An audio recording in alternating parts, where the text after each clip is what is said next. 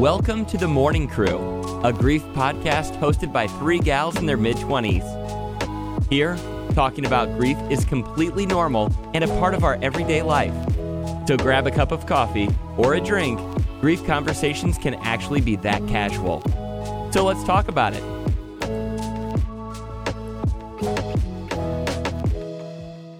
Welcome back, everybody, and special welcome back to our lovely Mads, who is back with us this week. Hello, I'm here. The three of us are back together again. I'm so excited, and I think we have a couple of updates that we all kind of wanted to share. I'm going to kick it off to Kelsey, maybe, to start us off. I don't know. I think you guys had some updates to share. Yeah, I can go first.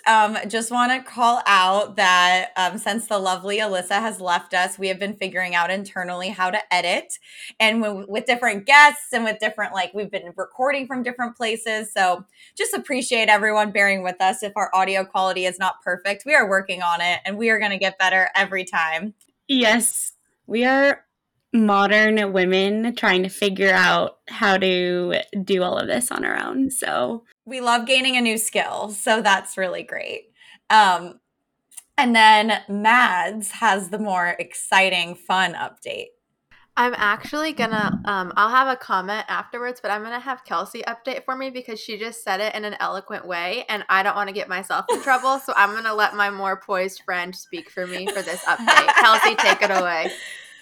Okay, for Mads' update, honored to be giving Mads' update. Mads was an extra in a TV show that we will be able to talk about once the show is out because we do not want to get Mads in trouble. But it's a really fun one, and we are going to do a full deep dive once this show airs because Mads was able to get, obviously, full inside scoop behind the scenes, or one of our own, and we want to share that with you guys. And it sounds like it was overall a very cool but interesting experience. So teaser there. Yes, and the only thing I'm going to say, and then we have to switch the subject immediately, because I am like the Tom Holland of us. I just can't. I did think of both Kathy and Kelsey throughout the whole experience. We had just talked about it and everything, and I had texted them afterwards, which was I thought about you guys all day today, so definitely can't wait to recap that. And Kelsey changed the subject. Okay, changing the subject because we don't want anyone to get in trouble. We also just had a fun texting back and forth in the group chat today about how we decided that next year we are going to take a trip, most likely to my family's place in Palm Desert. And the three of us, since we have still never all been together in person, and do a little weekend getaway, just hang out like normal friends, actually record the podcast in person with each other. So that was kind of fun to start thinking about. For anyone that is a Scrubbing In listener, I would really like to basically reenact the Palm Springs episode with the two of you, and I will take on the Becca Tilley role if need be. I'll get Sabrina Carpenter on the phone. Yeah. Okay, that is so iconic. You're right. Great parallel. They had such an amazing, off-site podcast vacation recording for all the Scrubbing listeners, On the same and that wasn't note, even planned. On the same note of Scrubbing In, I was on the phone with Kathy this week, just catching up because I've been a little absent. And we were looking at I decided to open up and look at my resolutions and see how many of them I've done. And one of them, which I was, and there's also, I had 15, it was a ridiculous amount. And it ended up I think I only done 4 of them. And one of them that I had not done was an hour of Tanya time a day, and I did not do that. So we had to. The Scrubbing In parallel reminded me that was one of my goals. So maybe next year we can try that again. You know what? There's still a few months of the year if you want to do that. And for those of you listening who don't know Scrubbing In, Tanya time just means taking an hour of the day to do something to take care of you, whether that's a walk or a workout or watching a show or just doing something for you. And she's very big about staying consistent, scheduling it in your calendar, and trying to protect that time. So, Mads, I believe in you. I think you can definitely do that for the rest of the year. Thank you guys so much for your support. Always, always. I'm very excited to introduce a new series that we are going to be doing where we are deep diving and getting to know each of us, but focusing one at a time. So we're starting with Kathy, the originator of the podcast. We decided to put her in the hot seat first, and how Mads and I are going to approach this a little bit is as if we are on a first date. One second. Kathy has no idea what we're talking about right now. So this is the first time she's hearing this at all. That's good context. Yeah, we told Kathy she wasn't allowed to look at our planning doc today as we were plotting out how we want to approach this. But setting the table, throughout the show, if you've been listening, like you've been able to piece together little pieces of each of our lives, and you've been able to piece together more our grief story, but how we want to approach this. Because we joked and we've made this comment before, like we know all this deep stuff about each other, but we don't know who each other are as like normal people, as if we were just normal friends who met at a bar, or like because we went to college together or something like that. So a lot of it is going to be as if we were on a deeper first date with Kathy. One of the things that gave me this idea was because, since we'll parallel it up, we just were talking, and I was talking to Kathy a couple of days ago about just some things that were going on, and I realized, I was like, wait, both Kathy and Kelsey have reached out to me individually, like we've all been talking, but I was like, wait, I don't know anything. Like she would talk about her friends or about something. I'm like, I don't even know what like your room looks like, but I see the background of it. I don't know anything. So we like got on a FaceTime, and I was like, show me your room. Like I want to see where you live. Like I don't know anything about you, and it's so weird. So Kelsey, whenever I cross your boundaries and FaceTime you out of the blue and ask you to show me your room, don't be surprised. I'll be ready. So now it's time to grill Kathy and take her on the best first date she's ever been on. Wow, I love that, first of all. And second of all, I have a huge glass of rosé next to me because I am terrified about the next hour or so. So let's just dive in. Take a sip, dive right in. We'll start very easy. Just want to set the table just in case, like, maybe this episode has enticed someone brand new who's never listened. Just give us the very quick, high level basics. What's your name? Where are you from? Where are you living now? What do you do? Just like really quick, let's just get that out of the way. All right. Name is Kathy. I guess my last name is Barias, and it's not creepy anymore to just say my full name because everything is already out there about me. Born July 21st. I am a Cancer Sun, Capricorn Moon, Virgo Rising, Enneagram 6. And let's see, Myers-Briggs, ENFJ. I think that all of those things probably say a lot about a person, which I could get into on a whole other podcast, truly. I am from LA. I've lived in LA my whole life. I went to college at USC, so also LA, fight on. And I studied abroad in France for a semester. So that was kind of actually the only time that I left LA and lived in another place, and it was literally in another country, like across the world. And let's see what else. How old are you? Okay. Oh yeah, I am 28. Just recently, kind of turned 28. Still work in LA. I work in entertainment marketing, which is really cool. At a big studio. I'm trying to think what else. I am an only child, so I grew up with just my parents and me, and yeah, those are kind of like the overall basics. Oh, and I'm 4'11". Oh, I love that basic that we learned a lot later on, and then once we met and we were a foot difference in height. Great rundown. And we are going to do a deep dive into the personality types and things like that. But you made the comment about you're in entertainment marketing, and I know Mads made a comment. We were talking about this, like we don't actually know what you really do. So can you just please give me a rundown of what the day in the life of Kathy is on just like a regular weekday, like a Tuesday work day?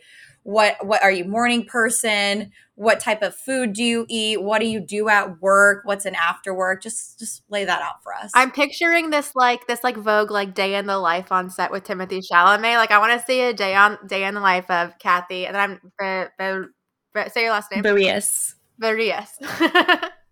Yes. So I'll just go through today. and what I did today. So basically, I wake up and we are now going into the office. We're hybrid, so we go 2 to 3 days a week. So today was a day in the office. Today I got actually more ready than I usually do because I knew we were going to be recording today. So I showered, got ready, and drove to work. The commute has been pretty crappy these days because school has started again and people are going back to the office. So it's about like a 40-minute drive commute into the office. I am currently living at home in the Valley, and my office is also in the Valley, which is helpful, but the little other side. So that's just to give some perspective. And first thing I do is order or get coffee when I'm in the office. That's very important. And today I also ordered some breakfast from the downstairs cafe, so that was good. I usually skip breakfast, which is not a good thing, and I do not recommend or encourage that. I just really am not that hungry in the morning. So yeah, breakfast is kind of weird for me. Coffee is essential, and then I go to my desk, start answering a lot of emails. I have a lot of meetings Tuesdays and Wednesdays, so I attend meetings from all different teams. I work on a team that is like the central hub of marketing, and so I'm working like with all the cross functions like media, social, creative, retail, and so I'm kind of like the liaison for the whole campaign that I'm working on with all of those teams. So I have a lot of meetings because I'm working with all of those teams individually on a certain film that we are releasing. Trying to think what else. Today let's see, I had some meetings. I had lunch with a coworker and we went to this place, if anyone knows, called Olive and Thyme in Burbank, and it's actually such a hot spot for all the studio people to go to because it sits kind of like between like Warner, Disney, Universal. So you see people there from work in all the different studios. So that's kind of like, I definitely lived a typical day in the life today. And then I came back, answered some more emails, worked on some reports, and had my one-on-one with my boss. Then had my commute back here and led a meeting at 5 o'clock. We have, we're also a global team. So we have a lot of international teams that we work with. So we'll have like 8:30 a.m. meetings or 5 p.m. meetings in order to be on the same time zones as a lot of our friends across the pond. So today I was the meeting lead for Australia. So I had to lead that meeting and just get everyone up to speed on what the central team is doing. And then I logged off and now I'm here. How do you spend the time in your 40-minute commute each way? Well, today I listened to our previous recording to see how our audio is, since, as you heard, we're learning how to edit. So that's one way. I listened to Scrubbing In as well. And I've recently been trying to curate more playlists. I also really like the Daily Drive playlist on Spotify, which mixes news with your music. And I like getting that like recap from an audio way instead of having to read like newsletters or anything when I'm in. Now I can make my time more efficient driving to work. So I appreciate that. That's a good tip. I didn't even know that was a thing, a combination of music and news. Yeah, I just discovered it. It's really cool. Okay, I'm going to get on that. Okay, so that breaks down your day and your job a little bit better. Of the Enneagram and Myers-Briggs, let's explain it as if people don't know it. What are some of the core things? I don't know it. Okay, so Kathy, do you want to break down what both of those are and then what your types say about you and how you resonate with them? Yeah, very high level I'm going to go about this, but Myers-Briggs, I think, is a personality test. And I do think that if you were in business at some point, maybe you've taken it, or in a corporate environment have taken the test. So I know I've taken it a couple times, and I do think that it changes a lot for people. Like, you should take it probably every couple of years to see if you're curious if you're the same type, because I think that it does change. Mine is pretty spot on, I would say, and I've taken it a couple of times. So I am ENFJ. There's 4 different spectrums that you get your letter based on. First one is extroverted or introverted. I am definitely extroverted. I definitely get my energy from other people. I feel like, not literally not bragging, I think if you asked any one of my friends, they would be like, Kathy is a friend I know with the most amount of friends. So I feel like that's kind of true because I'm an only child and my friends have become my family, and that's kind of been the mentality since I was a little girl. So everything kind of like roots back to maybe grief and childhood or whatever for me, because it's intertwined, but definitely extroverted. And then the next one is intuitive or sensing, I believe. Intuitive, I am definitely like a person that is on high alert all the time, trying to gauge how people feel about a conversation, or like just in general when they're speaking to me. I'm always kind of thinking like, are they happy right now? Are they sad? I'm trying to like gauge. So I definitely think I lean that way. I also do think like the sensing is more like, I think, observation wise. I'm not too sure. I actually, don't quote me on that one, but that one I kind of lean more in the middle than on one end of the spectrum. But I do think that intuitive is probably more so how I am. F is the spectrum of thinking and feeling. I 1,000% am a feeler, as you probably know from this podcast. When I've gotten teary-eyed or gotten emotional over speaking about certain things, I'm totally a feeler, and I don't think with my head first. I just feel with my heart first, and then I do think I've gotten better with adding more logic, though. I don't think it's completely not there, but it's first and foremost feelings over thinking. And then it's judging or perceiving. And this kind of means actually viewing life in like black and white is J, and viewing life in gray is P, and I am J. I definitely am like, I put things in boxes. I kind of categorize things in my mind. I used to be in finance, which is very different from what I do now, but that was all black and white and numbers. So that felt a little bit more comfortable for me. So the career pivot was a bit of a challenge, but rewarding challenge in a sense. And that's why I did it. And I could get into that another time, but yes, so it's black and white thinking. So that's Myers-Briggs. Love it. And very quickly, I am an ENFJ as well. So yeah. So as you're going through, and I'm like, that's also not surprising. But with your career change, remind us quickly when you made that change and what went into that decision. Yeah. In the pandemic, I switched from, after 5 years of finance, went into marketing. I did a lot of self-reflection, as probably a lot of people did when they had so much alone time to themselves. And I think once like my coworkers and my culture and my office was all stripped and it was just virtual, you and your computer and your work at the end of the day, I really had to think about whether or not that was something that I was enjoying. And especially if the future of the corporate world was going to be hybrid or remote, it was something I had to really take a hard look at, because moving forward, there were going to be more of these days, and it wasn't just going to be like in the pandemic. So that was something that motivated me to read a book called What Color is Your Parachute, in case anyone wants some career guidance or motivation. It is a very good book. It's like a self-help career exercise book that takes you through all of these different chapters to figure out what are the things you're looking for in the career versus a job. So that's a very big difference that I also had to learn about. And then that all led me to brand marketing, where I am now.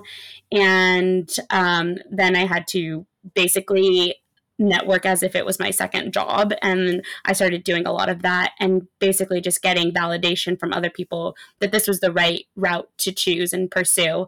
And then I did. And yeah, now I'm here. Okay, so you were just talking about how in the pandemic we all were doing some like self-searching and trying to figure out what it was that made us happy, what we wanted to do. And so as Kelsey said, we have a planning doc. She asked this question, so I want to give her the credit because I thought it was a really good question. And it is like, when and where do you feel like you're happiest? And I do really want to know the answer to this question.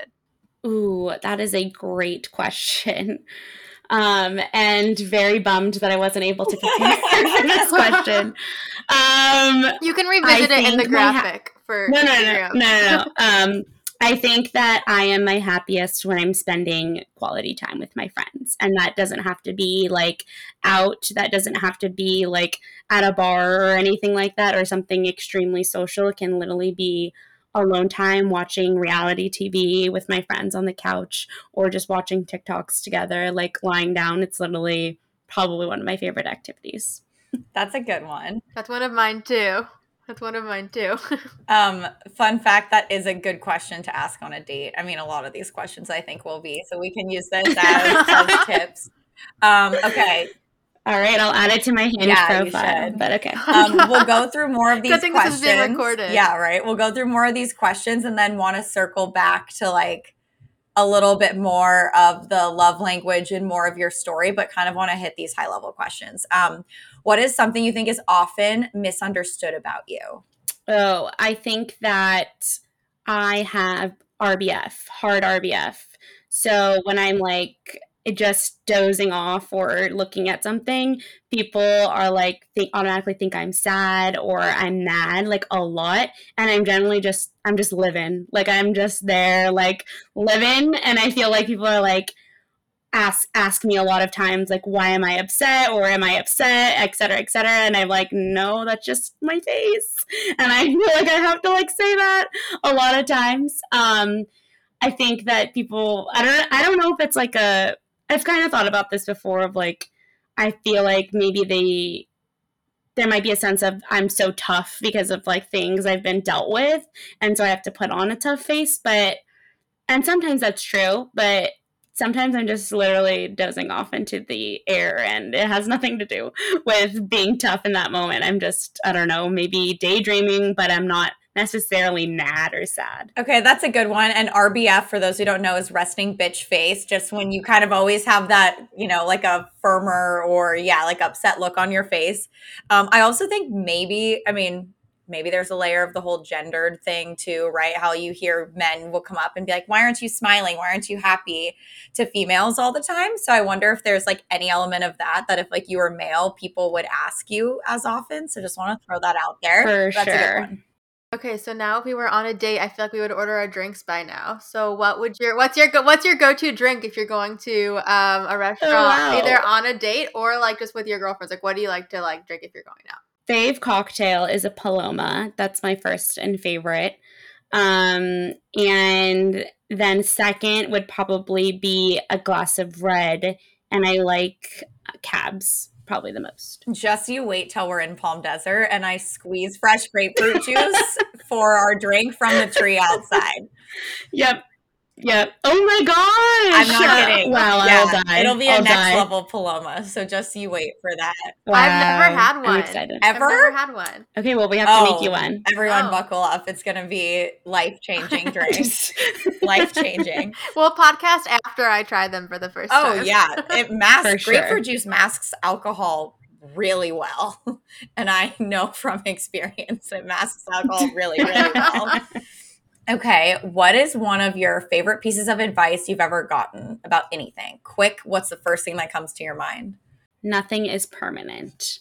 So I think that for a long time, I always feel like the next job I take or the next place I live or the next decision I make locks me in for a certain amount of time, or is a commitment that is so like intense to either a person or a place or an obligation that I've made a promise to. Like I've always kind of felt that way.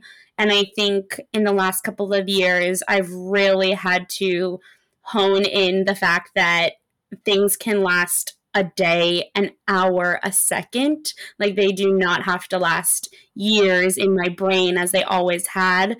I think that was a really tough, obviously, lesson to learn in the pandemic of like, when will this end? It feels like it's permanent and the world is permanently changing. However, like we are in a completely different state of the world as we were in March 2020. Like none of that was actually permanent in terms of like locked down in our houses and stuff. That's just one example, but just in terms of anything, like any feeling is also not permanent. It's fleeting, truly. And I think that that's also really important in terms of grief, of like, I can be really sad and I also don't need to get over it so quickly. Like, it can be for hours, days, etc. But just knowing the fact that it's not forever. So I think that that's just such an important lesson that I've learned and gotten that piece of advice from other people. I agree with that. That's I loved how you spoke about that, but I've recently, we've talked about it a little bit too, like discovered the same thing. And on that same note, Sue said, things aren't temporary. See how I'm trying to circle everything back together today? I don't know why I'm trying to do that, but I'm going to keep doing it. Okay, so earlier I was talking about how things that I want to prioritize, like my Tanya time. So what's something that you want to prioritize, like for yourself in your next year? Ooh, good question. I mean, the podcast is something that I really want to prioritize in the next year. I feel like it's been my passion project and my baby coming to life, that I felt that there was this hole inside of me that this really fulfills, and I'm able to do that. And I feel like I'm just still learning so much and ramping it up, but I do think that that's something that's really driving me in life. And I think searching for that thing outside of work and family and friends, like truly that, and I don't know if every single person has this bone in them, but I do think that it's been inside of me, and I've been looking for a way to act on it, and this is it. And so I think it's just diving more into that. I don't want to take on like a bunch of things in my life. I just want to take on like maybe one or two things and really put all my efforts towards those. And this being my main kind of project or life opportunity that I'm doing right now. Yeah, love that. And obviously it's like so nice to hear. And I think hopefully we all feel the same way, that this has been such a great experience, and we want to keep focusing on how we can continue to always make it better or reach more people. Okay, next question. What is one area of your life you feel you've grown the most over the years? And then the follow-up is, what is one area of your life you feel like you need to keep working on the most? I think the most I've grown, I personally think, is really trying to lead with non-judgment in my life. Like it's very hard, and I think I've been a very judgy person in the past. And I still think obviously it exists inside of me in some capacity, but I do think that I've really, really tried in the last like 3-ish years, and I think this is also pandemic related, that to really give everybody like I guess try to see everything from their perspective and in other people's shoes, even if I don't agree with them or believe in the same things as they do. I really emphasize not trying to be judgmental. And that can be hard when you strongly believe in something or are passionate about something and somebody challenges that or doesn't align with that or whatever. I just truly come from such a like, this is maybe where like the logical part of me comes in, of like, I really try to be fair and just and try to see everything from every possible side. I don't want to let like my side feel like that's the only way and the right way. I just think that that's unhealthy. I think from like a business perspective as well, like that's how I approach things in my work. It's how I approach decisions in my life or conflict. Sometimes I really try to view it from the other person. And even when I'm giving advice to other people, I'm probably like sometimes a person that's saying, well, like, let's see what, like, from their perspective. So if you want me to be like, yeah, fuck them, like, no, you're right, whatever. I don't know if I'm always that person because I'm so logical in my brain. But I do have passion and emotion as well. So I get that too. But I think so that this is the part where I've been learning to be that non-judgmental person. And especially with COVID and stuff, it's been such a lesson to be learned by me. Sure. It's funny you say that, Kath, because I don't mean to keep going back to it, but I'm pretty sure whenever I had called you, like I was like texting and I was like, okay, Kathy's on Instagram. She's available. Kelsey's probably busy. So I called her up and I was like, she was talking and I was like, okay, I don't want advice. I want you to just be mad with me. And she was like, okay, I can do that. I was like, thank you. I was hoping you would say that. But it was so funny. So it's funny that you say that. And on that same lightened up note, there's a question that Kelsey wrote, and I want to know everybody's answer for this, honestly. So if we don't do it in our individual episodes, I will circle back. What is the movie you have seen the most times? Ooh, okay. I will say the movie I've seen the most times does not equate to my favorite movie. Okay, so you can Answer break down. both. Tell us both. Yeah. Okay. So the movie I've seen the most times is probably oh my god. A quick Google search. Okay, this is so sad. But I am looking it up just because I want to know. Okay, yes, what happens in Vegas. And I literally had to look up the title because it was like one of those that was on like TV so many times when my friends and I were having a sleepover at her house. So we have watched this movie like time and time and time again. I could probably recite the movie, but I didn't know the exact title because I'm never like picking it out. It's just on, and like we just see the same like scenes or pick up from wherever, like that type of thing. That's probably truly the movie I've seen the most, which is insane. Because it has no meaning to me, and like it's just a funny comedy, whatever. My favorite movie, which I think I've said before, is The Lion King, which, by the way, Disney just announced that they're doing a Mufasa movie, and I'm very excited for that. Amazing. Great answers. I think that's hysterical. Is that a Cameron Diaz? Who is in that movie? In What Happens in It's Vegas, Cameron yes, Diaz it's Cameron and Diaz and Ashton Ashton Kutcher. Kutcher. Okay, that's right. And I didn't have to, and what's embarrassing is I didn't have to Google it to tell you that. Okay, we love those movies that you just like accidentally end up watching so many times. That's so funny. But I love The Lion King is a very solid answer for your favorite movie. Okay, another fun question. What vacation would you take next if money and like time off of work was not an issue? Like someone was just like, you can go anywhere tomorrow, don't worry about anything. Oof. So I studied abroad in France, but I never got to go to the south of France. I went to so many other countries. I went to Paris so often because I studied at a town like an hour and a half outside of Paris, so it wasn't truly in Paris. But I never got to do like the coast of France, and I absolutely want to do that. And that's something that my mom and I have talked about as our like a next trip to do. And it's kind of been like a celebration of sorts for so many things that have happened in the past couple of years, to kind of go there and do all of those cities. So that's like my next dream big trip. Okay, on the same note, again, I'm bringing it full circle tonight. What is your favorite vacation that you've been on? Yeah. Oof. Okay. Probably like I categorize them as two, like little kid vacation and like adult vacation. So little kid vacation is the Bahamas when I went to like Atlantis with my family, and it was just such an experience. And like I have so many memories there with my dad too that I think are just so special, and going on rides with him and like doing all these things. So I will say that will always hold a special place in my heart.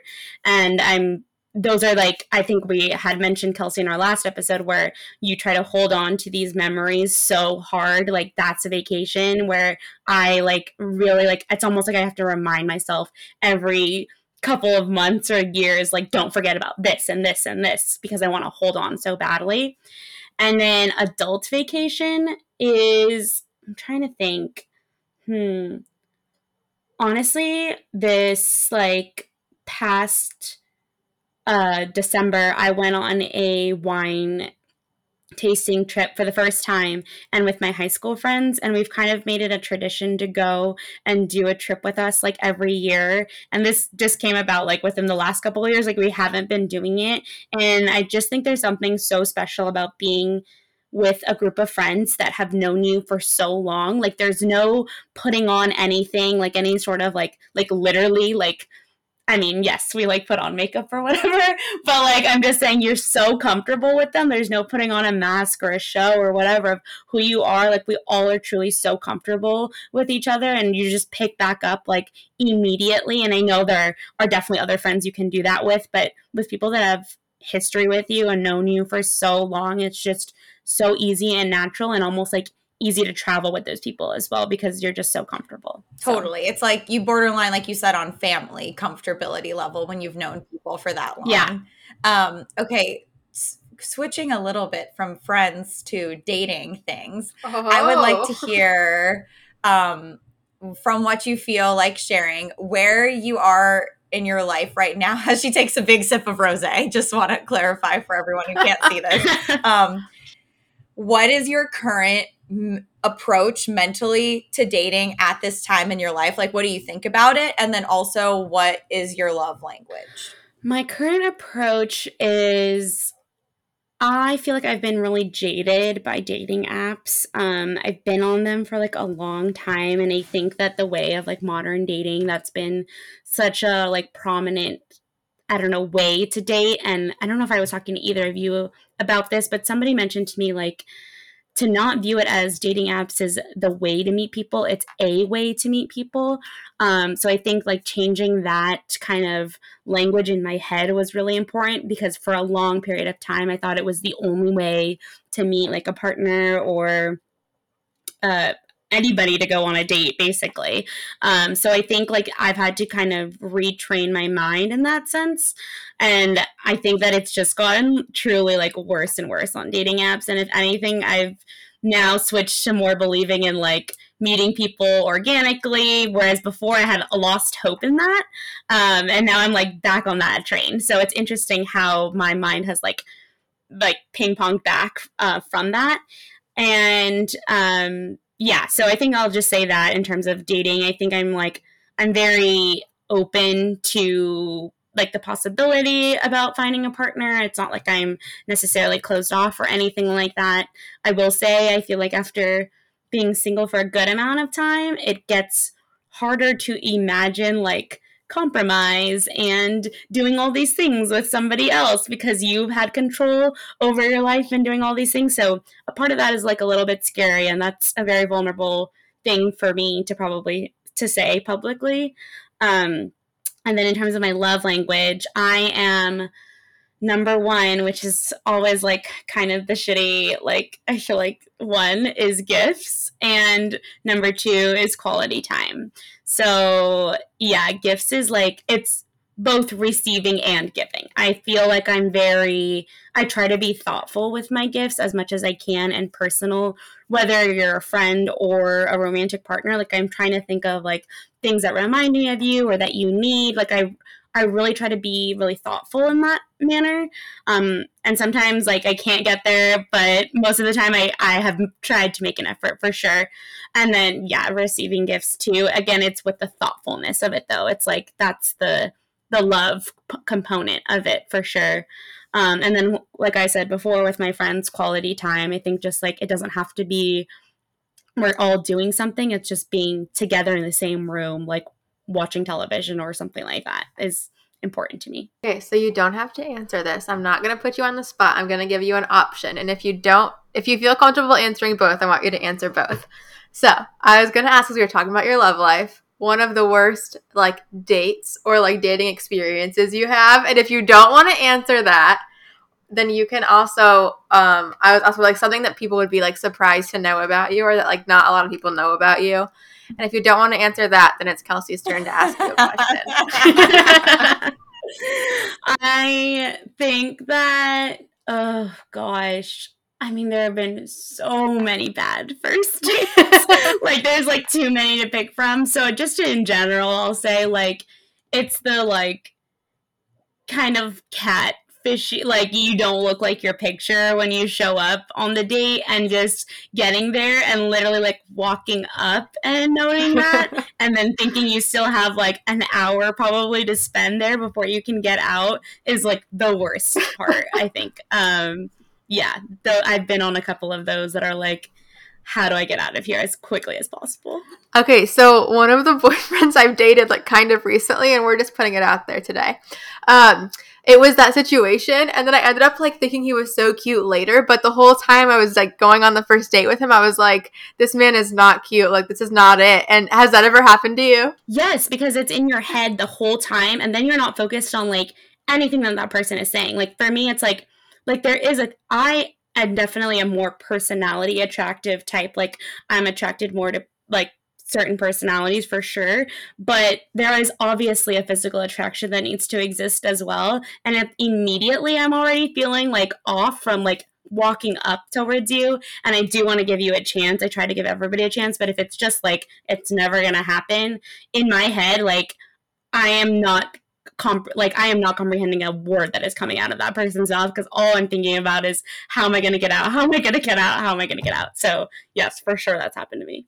I can relate so much to everything you've been saying about the approach to dating apps and dates and real life and everything like that.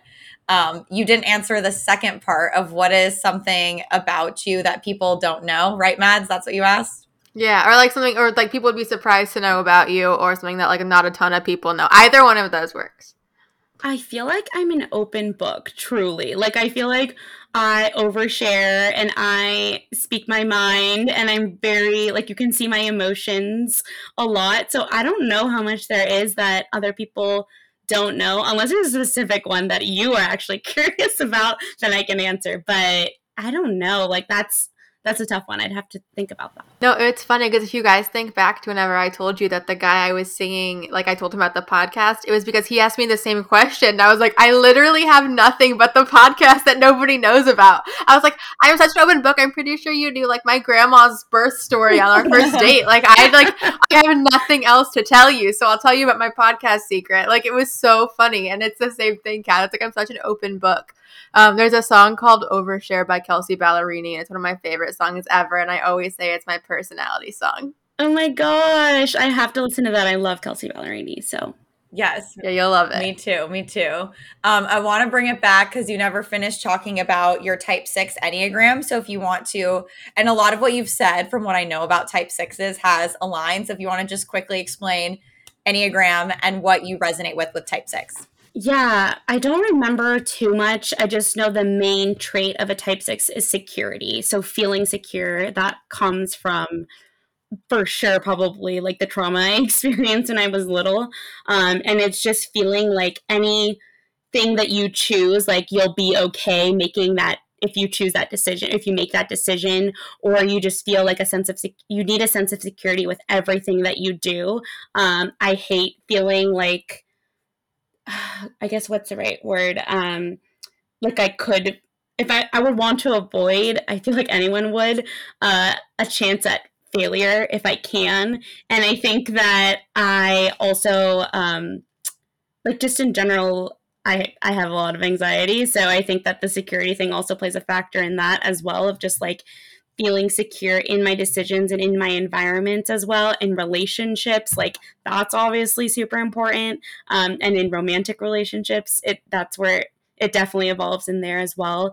This feeling of like abandonment in a sense is also a very, very, very scary thing for me, which is interesting because I think it does kind of come a little bit from the trauma, but in the sense of like, he didn't choose to leave me, but he still left. And so I get scared of somebody else being able to leave, basically. And that's with friends, that's with romantic partners, like everybody. So. How far are you into One Tree Hill? I am on season 4. I'm towards the end, which, by the way, update to everybody that I've started the series, and I'm already like towards season 5. But if it hasn't happened yet, then I don't know. I'm trying to lure them to Wilmington. Oh yeah, I'm super down. Okay, well, I'm not gonna say anything then, just because I'm not sure. But we'll revisit that later. So, of course, as you can all tell, we've been really wanting to make this just about who Kathy is as a person and like getting to know her. But this is still a grief podcast, so I do want to leave some space to talk about grief and your dad. And we've obviously covered so many topics and we've heard a lot of pieces to the story, but I kind of want to open the floor to just some of like, what were some of your favorite things about your dad and what do you think are the most prominent qualities you've gotten from him? Favorite things, I would say, is a very intense work ethic. And it's funny because I feel like I've always had really big shoes to fill, and I don't feel like I'm ever accomplishing enough because he did so much. And then I think I expressed this one time to my friends, and I was really nervous about it. And like what I heard back was a complete opposite of what I was telling myself internally. Like my friends were like, I feel like you're the most achieved, or you've done so much and you're so driven. And that's so the opposite of how I think you're perceived from the outside than what you're telling yourself on the inside. So I will say there's that component to it that I've had to not be so hard on myself about it. I think that success is measured very differently, especially through generations. And with his, there was just a lot that I felt like I could never live up to. However, I'm really trying to be more proud of all of the steps and success that I've had in my life in the current world, and like how I am today, and given all of my environment and my like situation and circumstances. So my dad was born in Guatemala, and he was an immigrant here. He worked at our like family bakery when we were. There is a family bakery, I guess, in Guatemala that was kind of managed by the whole family and all the kids. I think he was one of 8, I want to say, and he was the youngest. So he was the baby of the family, and he had, I believe it's 5 sisters and 2 brothers. And so I grew up with actually knowing the sisters the most, and a lot of those sisters moved to LA, and I had kind of like a relationship with them. They ended up going elsewhere after LA, but I think for the most part, I've gotten to know most of them pretty well. And my dad went to eventually finished high school here, I believe, and then was able to, Spanish was his first language. He was literally doing his homework in like with a dictionary next to him, figuring out what every word meant in English, and then having to answer and respond in English. Like that is such an insane character trait to have, and just have that discipline to be able to do that. And then he went on to get a full ride scholarship at USC. So I am a legacy at USC as well, which is really important to me to kind of like carry on that tradition. And there's a whole layer of grief in that, not being able to like see that, like have him be there for me during the time that I chose to go to that college or graduate from that college, because that was very special. And then he went on to become and he went to law school. So then he passed the bar on the first try, which is also insane and just unheard of as well.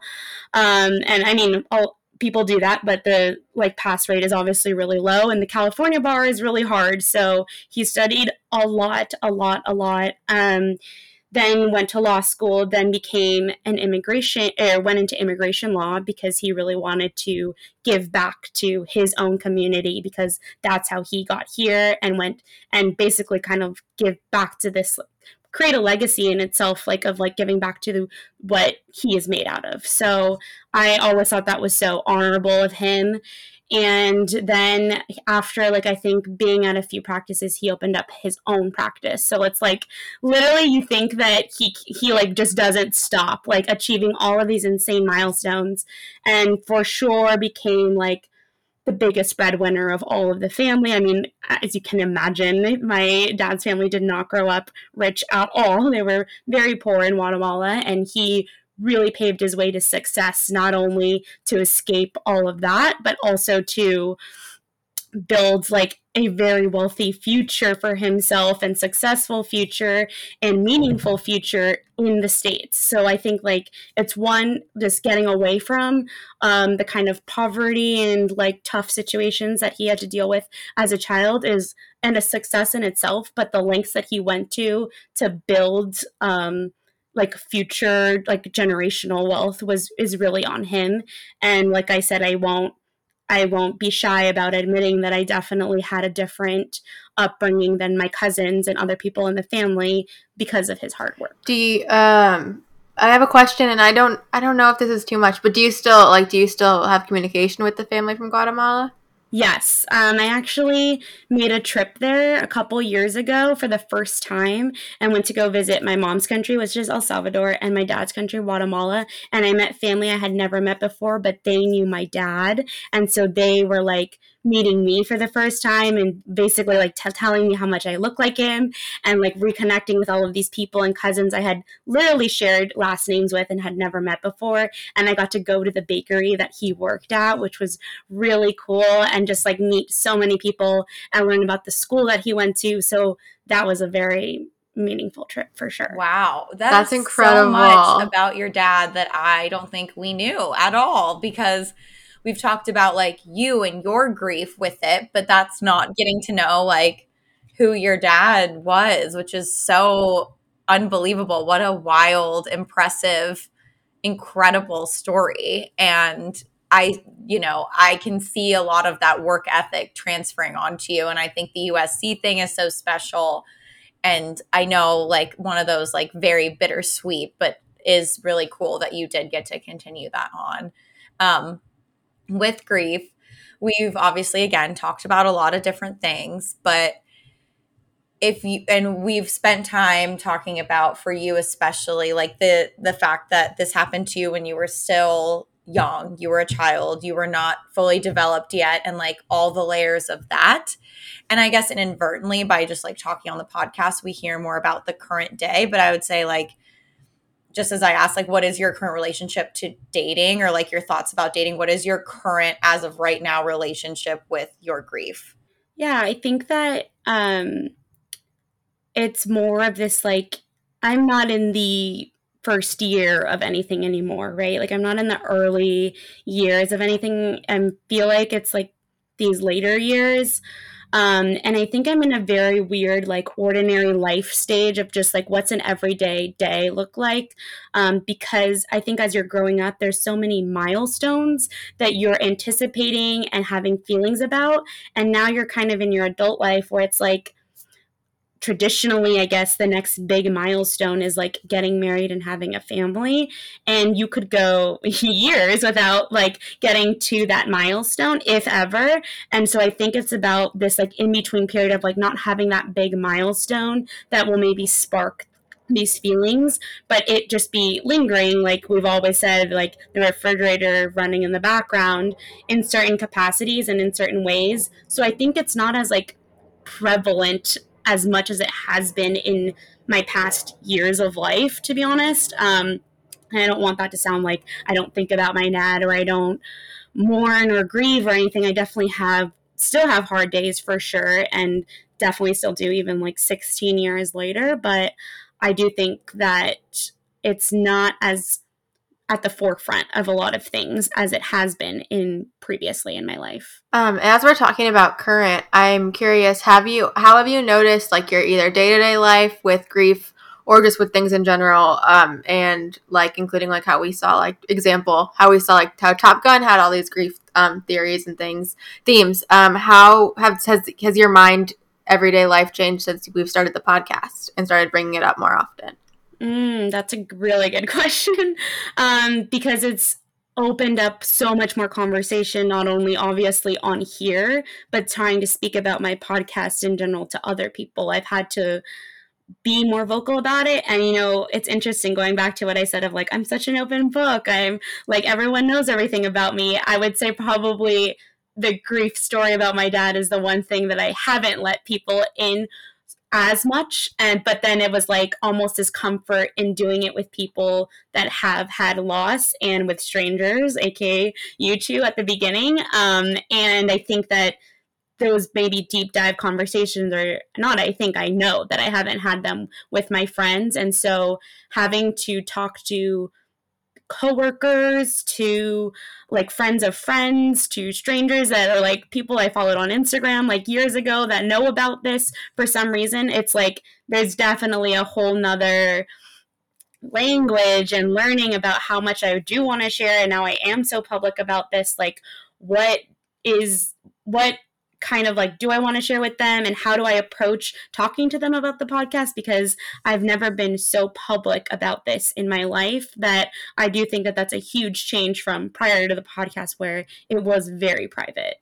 Right there. And I've felt this too. There's almost a sense that like this big heavy thing, it almost becomes like casual conversation, right? It's something that lives on your Instagram, or it comes up with people that you would be like, "Oh, did you watch The Bachelor on Monday?" And they're like, "Oh, what's your podcast about?" Like it reframes it to be casual. And so is that what you mean, where like that's been a trip and kind of a change? Yes, totally. Like when somebody is like, "Oh, what's your podcast about?" Because usually like if I say I have a podcast and I don't lead with a grief podcast, it's like, oh, it's probably about pop culture or like something like really trivial or whatever. And then I have to go into, actually, it's about mourning loss for people who are like in their like mid-20s to 30s or whatever, or young adults. And so then I have to go into like my story. So yes, it's that very like kind of weird casual way of going about talking about what happened to me and what the podcast is about. I have to tell you guys this because that just reminded me, because I've already brought it up earlier, how the guy that I was seeing, I told him about the podcast because I'm an open book. So I was talking to him today actually, and he texted me and said, "I'm going to start a podcast called Good Grief. That's just me and a co-host, Mads McGill, roasting people and giving them grief. Our podcast will be in the same niche." Oh my gosh. I mean, that is a great name, and I actually thought about that name too, but then I was like, no, I don't know. But that is cute. Well, I had to put that in there. Yes. Yeah, I had to put that in there. No, that's so funny. And I'm glad that it's just like the act of telling more people and talking about it. It goes back to something I think we talked about in the beginning, that like you give something so much power when you keep it inside and you don't talk about it, and it can just like eat you up if you don't speak about it in different ways, and doesn't always, as this is, have to be this big heavy thing to talk about it. But Kathy, you specifically obviously were the one who had the vision for the podcast, and for anyone who doesn't know, is the one who created the Facebook post that Mads and I responded to. What were some of the topics and expectations when it was still just an idea in your head that you wanted?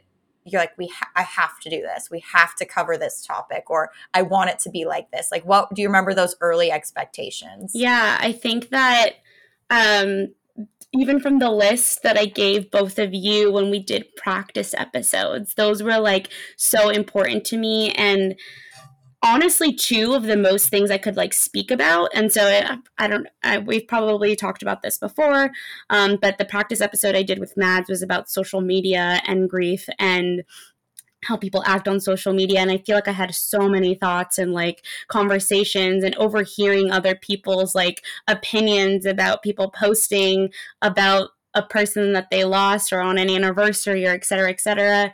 And then I think the Kobe thing was, like I've expressed before, the girl dad hashtag was really triggering. And I think that was something like I really wanted to address and felt like this would have been that format to do so.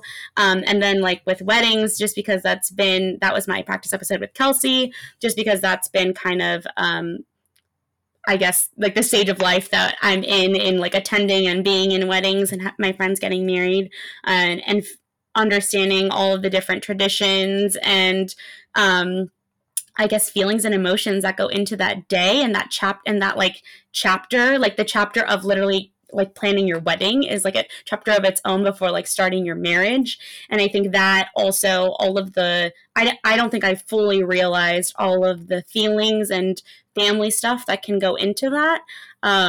As I do now, witnessing it with my friends and understanding how much there can be feelings about your parents involved in that.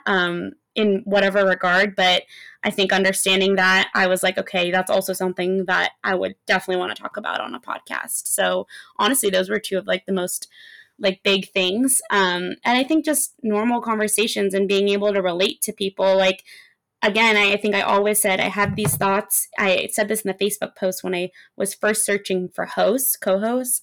I have like these thoughts in my head that I feel like other people never, if you haven't gone through loss, do not have in their head. And it's just figuring out like, have you thought about this? And if the answer is yes, you make me feel like so validated. And even though I don't need to have validation, it feels really good to do so. So that was something that was very important to have through this podcast. On the note of the podcast, Kelsey wrote this question. Again, I have to give her credit because it's so good. And this is why I got so excited when she brought it up earlier. So what was your, if you don't know, I don't know if we've said it before, but Kathy interviewed a lot of people. So what was kind of that process and how you solidified like who it was going to be? And then also what were your first impressions of both of us? Oh, okay. Okay. He's totally honest. We have thick skin. Okay. Yes. So I posted in a bunch of different Facebook groups and I got a lot of responses. I think it was about like 30-ish or more responses. I was meeting with people and like literally had them fill out like a doodle about like open availability times and just like talk to you about, I mean, you guys both know this, and talk to you about like your grief story and like what resonated from my post that you saw, and learning about them just on a like personal level. It was more of understanding how like we connected or related in that way, and if I could see like us, it was literally like speed dating, you guys. Like it was like, okay, like would our personalities get along? Like would we be good like on air together, or like all of that. And then I met like so many introverted, extroverted, like funny, serious people, and that was something too that I had to navigate, like what's the tone that I want, what are the types of people that I want. So I think after all, and I wanted diversity too in terms of like your grief experience, and so I think with all of that, I will say every single one of those people was a female. So if you're a male and you want to come on, we need to hear your voice. But yeah, so about 30-ish, then I narrowed it down to 5. And then, and then I had 5, and then I did a practice episode with each of the 5.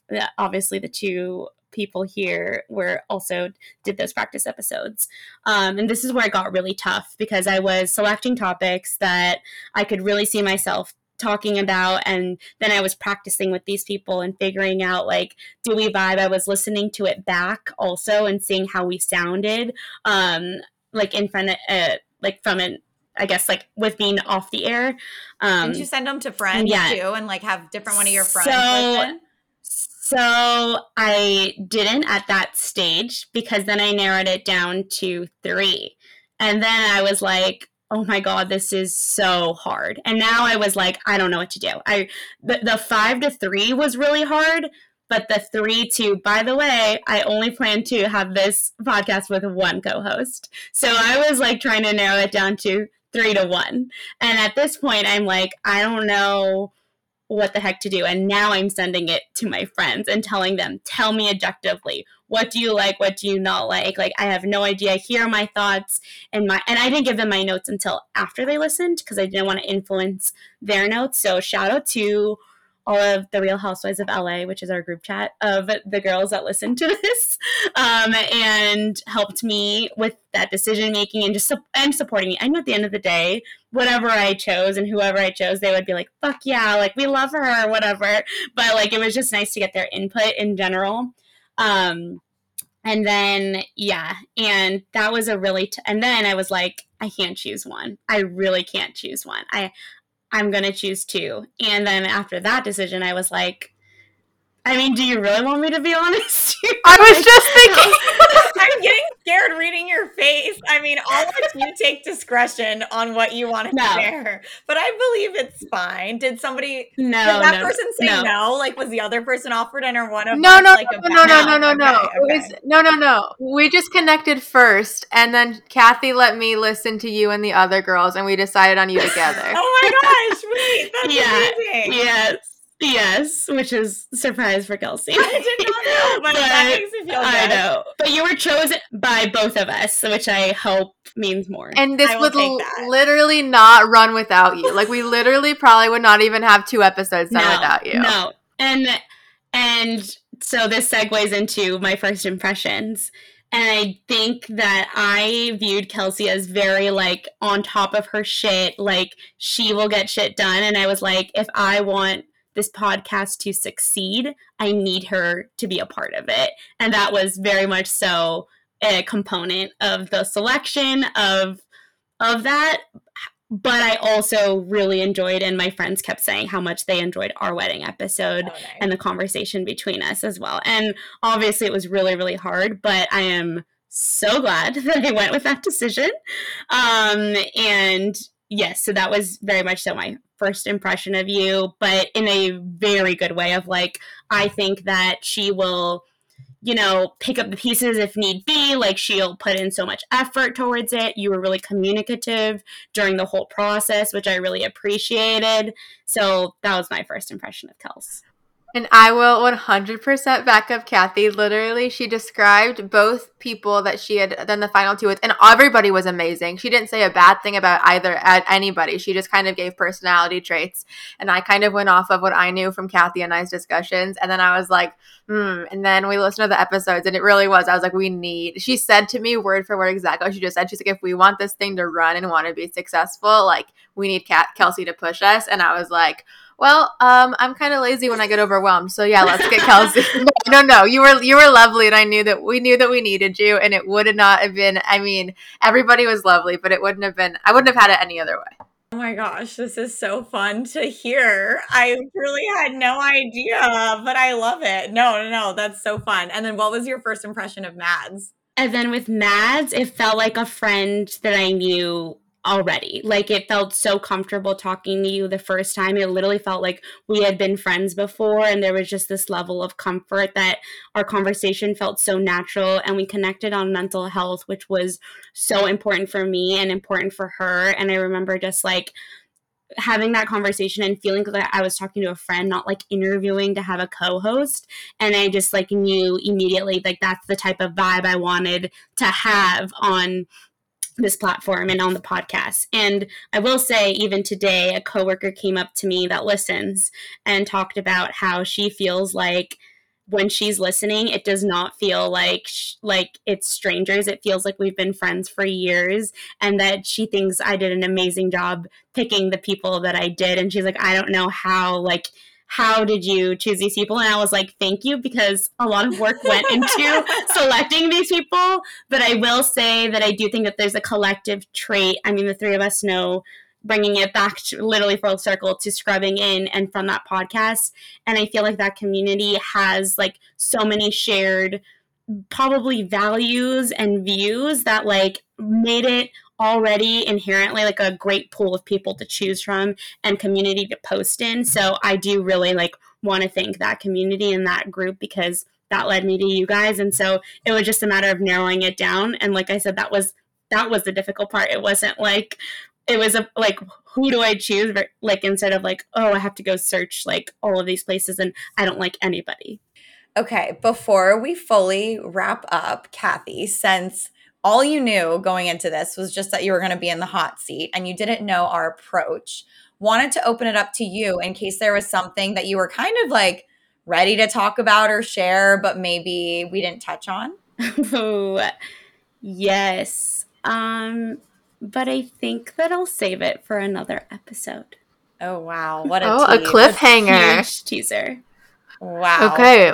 Well, since your last break was a break of honesty, and we put it all out there on the table today, I wanted to before we close out, just thank you guys both for being so lovely. Honesty is that there's some things going on, and both Kathy and Kelsey have been so lovely, both reaching out to me in the group chat and individually, never asking me questions, just taking whatever I would give them and going with it. Kathy so much even today texted me and was like, hey, do you want to do this graphic? I can do it totally by myself, but like if you want to do it, like let me know, which sometimes when you're in a weird space, you can be like oversensitive or over emotional. And so even like that, like that's the first time anybody's been cognizant of that. So just you both have been so lovely, and thank you. And I'm excited to get through this stage and dive into the next one. But thank you guys for being so patient and lovely as always. That's all. That's what I got. We're here for you. Yeah, absolutely. We, like I said, a lot of work went into the selection of my co-host, so I'm really happy that it's working out and we can be that support system for each other too, like off the podcast. I'm really grateful for that. In that same note is like you were so careful in the selection, you couldn't get through, like, this is a podcast, wouldn't be what it was. Like, both of you have been people with the situation I've been able to talk to who are so far removed from it that it's been a good different, just think people I could tell who have no idea what's actually going on in my life in a funny way, but know some deep things. And so I wouldn't pick any other two friends that I could confide in this. And I know I texted you guys today and I was like, I just want to hug you guys, but like really like the same way we all were meant to be together on the podcast. Like, I'm very grateful for you guys in this stage. So thank you both. Of course. And I think it has worked out that we are these kind of like neutral figures that aren't in each other's day-to-day immediate life, but are able to be still this like go-to for some of the bigger things. But it feels safe because it's like we're not connected to anything else. We don't interact with other people in your lives. So it's been such a sneaky, positive added layer to everything. Absolutely. But Kathy, I want to thank you for being open with us today and being on the hot seat. Did you finish that big old glass of rosé? I still have some left, but I will be finishing soon. The next time we do it, we have to do like morning crew or morning show like morning crew like hot wings or something, like the hot ones, and like make them get spicier and spicier. Oh my God, I would die. I was literally just watching that yesterday. That's so weird. I haven't watched it in so long. We were watching the Jonas Brothers one and they're like crying eating the last few, and I'm so bad with spice. I was thinking I would get like sick doing that. Yeah, 100%. But I like the creativity, and maybe we could do something like that too. Mads, do you want to close us out? Sure. Okay, everyone. Thanks for listening. You can follow us on Instagram, join our Facebook group, send us an email at themorningcrew@gmail.com. Still no emails, but from Gmail, updating me on my settings. So, if you want to check in, I'll be there. Thank you guys for listening, and we'll see you next time. We'll see you next time, and we will continue this deep dive series. We haven't decided if it'll be me or Mads, but we will get through the rest of us. Roulette, baby. Thank you. Bye.